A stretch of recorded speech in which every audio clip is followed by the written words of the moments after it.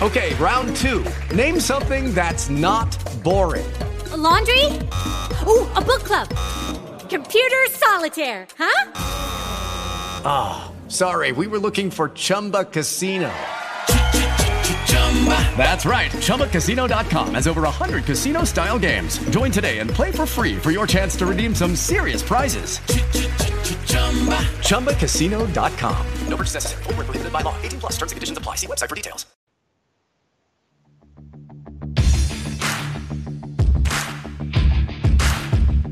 Hello and welcome back to Minute of the Apes, the daily podcast where we break down every Planet of the Apes movie, every one of them 1 minute at a time, going through every agonizing moment of the most ill-trained set of astronauts as they explore the planet.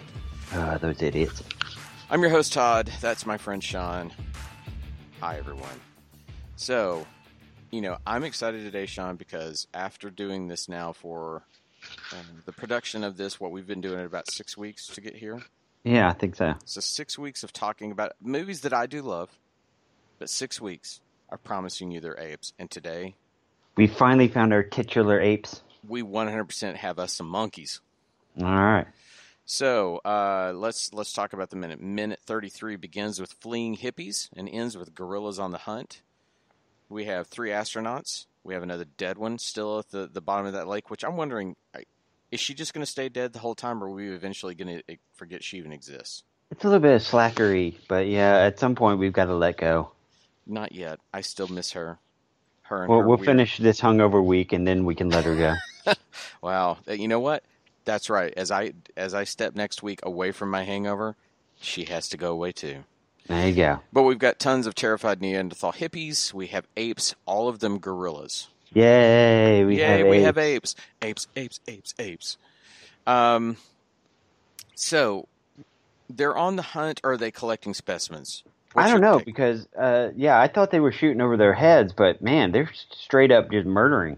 Yeah, they're mowing them down, and when you start looking at the way they're going through these cornfields, it seems to me that they're on a very well set up hunt, because they're coming in from multiple sides of the cornfield. It's not just going in, but they've also got the people swatting at them with the switches, with granny switches.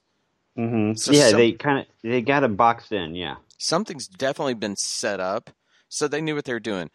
I'm wondering, and I don't think this is a leap of faith, but we know apes can have guns on whatever planet this is. Are they such good farmers as well that they grew the coconut in the cornfields so these hippie will come to bring them in? I don't know. Yeah, the corn and the coconuts.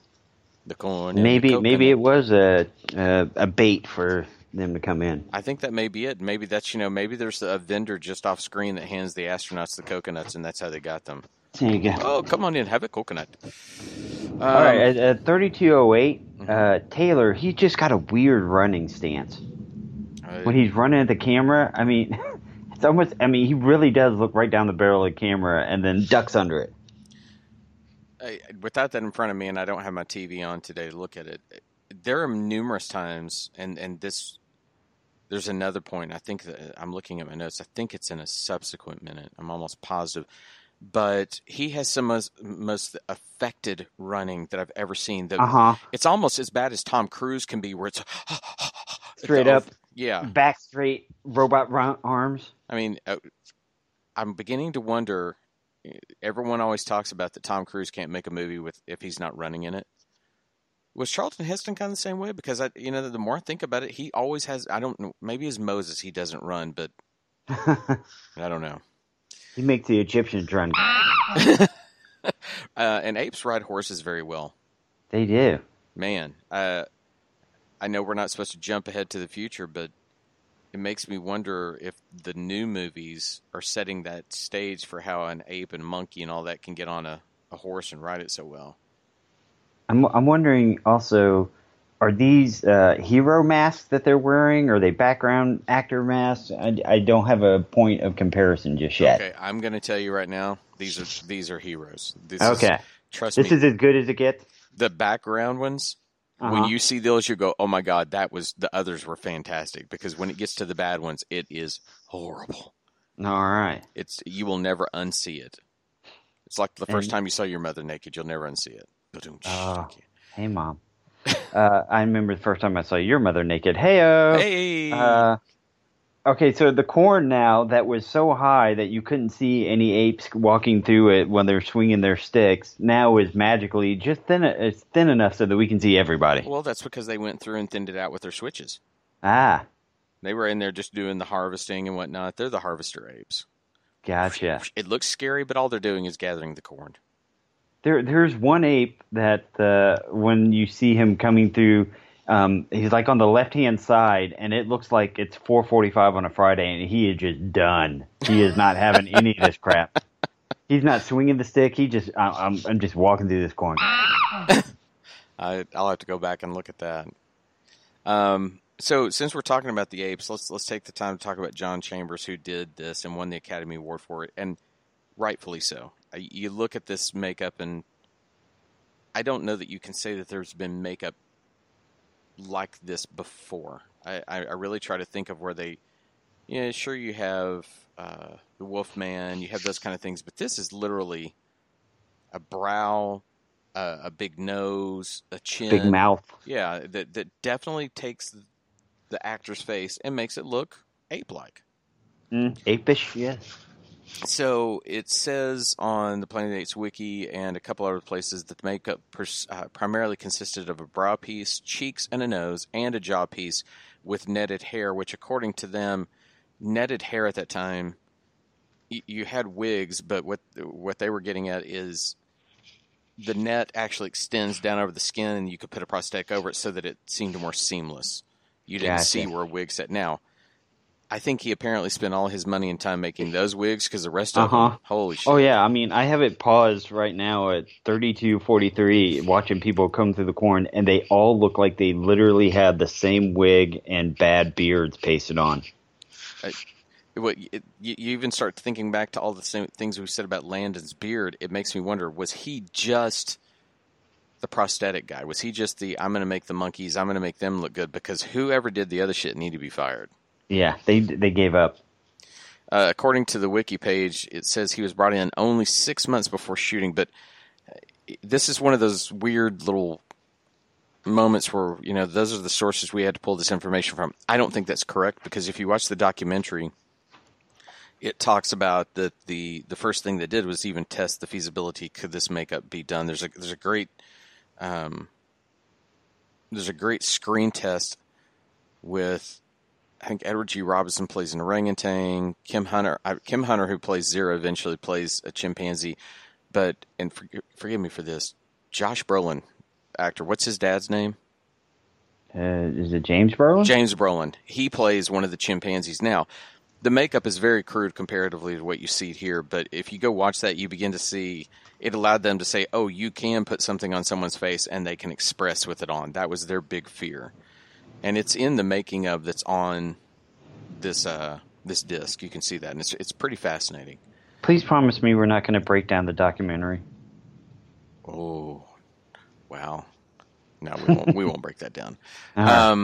So an interesting fact about Mr. Chambers, he was awarded the U.S. intelligence for his participation in the Argo operation, the same film that Ben Affleck made. Yourself. He contributed to save 6 U.S. hostages who escaped from the embassy in Iran in 1980. He helped to build disguises for them. The material was then declassified, and as I said, Affleck made it into the film Argo, where Chambers is played by John Goodman in that. So this man has an important place not only in film history, but as well in politics and all that kind of stuff. And beyond Planet of the Apes, well, not beyond, I don't want to quote a film. A different movie. In addition to Planet of the Apes, he helped to create the Spock ears that became so famous and did uncredited work on the film Blade Runner. I want to see the movie that's in addition to the Planet of the Apes. So we have Planet of the Apes, Escape, Conquest, and then in addition to Planet of the Apes. Besides Planet of the Apes. Okay, I know Taylor doesn't know these people, and they don't know him, but when he tries to help that woman up, she is not having any of that shit. Well, and once again, you're doing a great job of leading into my next note. That is Linda Harrison, our established beauty, who he's already made. Well, it's because he made perverted eyes at her before. Hey, I'm going to be running this place pretty soon. You're going to be mine. I'm grinding my tweaker teeth. What's up, baby? She was a model. Went on to marry Planet of the Apes producer Richard Zanuck in 1969, divorcing 9 years later, and they share 2 children. Yeah, when you're paying the bills, you get to decide who acts. Well. Okay, they have a very... But you're right. I was going to say you're right. She has nothing to do with Taylor. She wants nothing. She swats him away.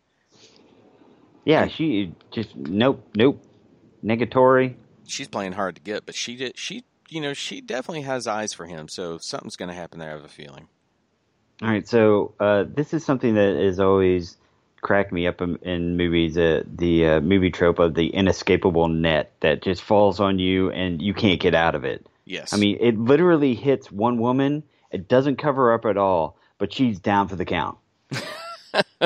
There are numerous times it incapacitates her, but I will also say they do a great job with some of the nets.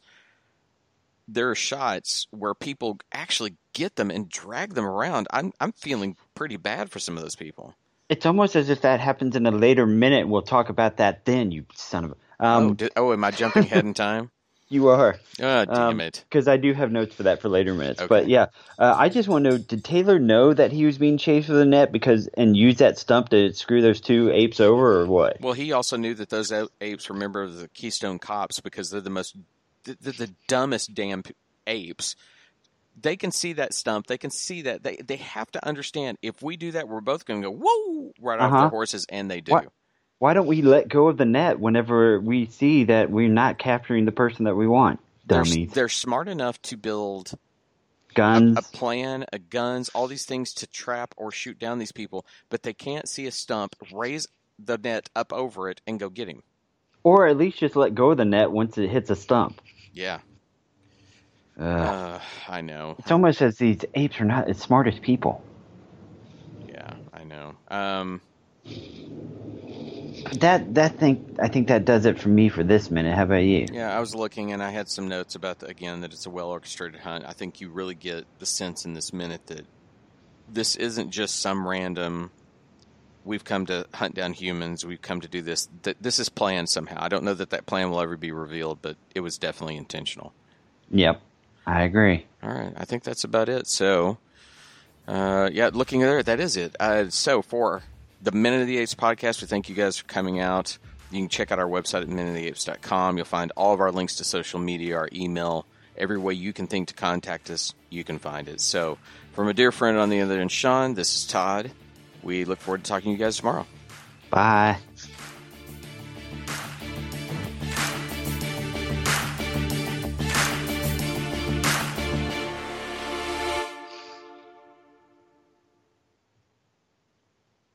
Hey guys, it is Ryan. I'm not sure if you know this about me, but I'm a bit of a fun fanatic when I can. I like to work, but I like fun too. It's a thing. And now the truth is out there. I can tell you about my favorite place to have fun. Chumba Casino. They have hundreds of social casino style games to choose from with new games released each week. You can play for free anytime, anywhere. And each day brings a new chance to collect daily bonuses. So join me in the fun. Sign up now at ChumbaCasino.com. No purchase necessary. VGW Group. Void where prohibited by law. See terms and conditions. 18+.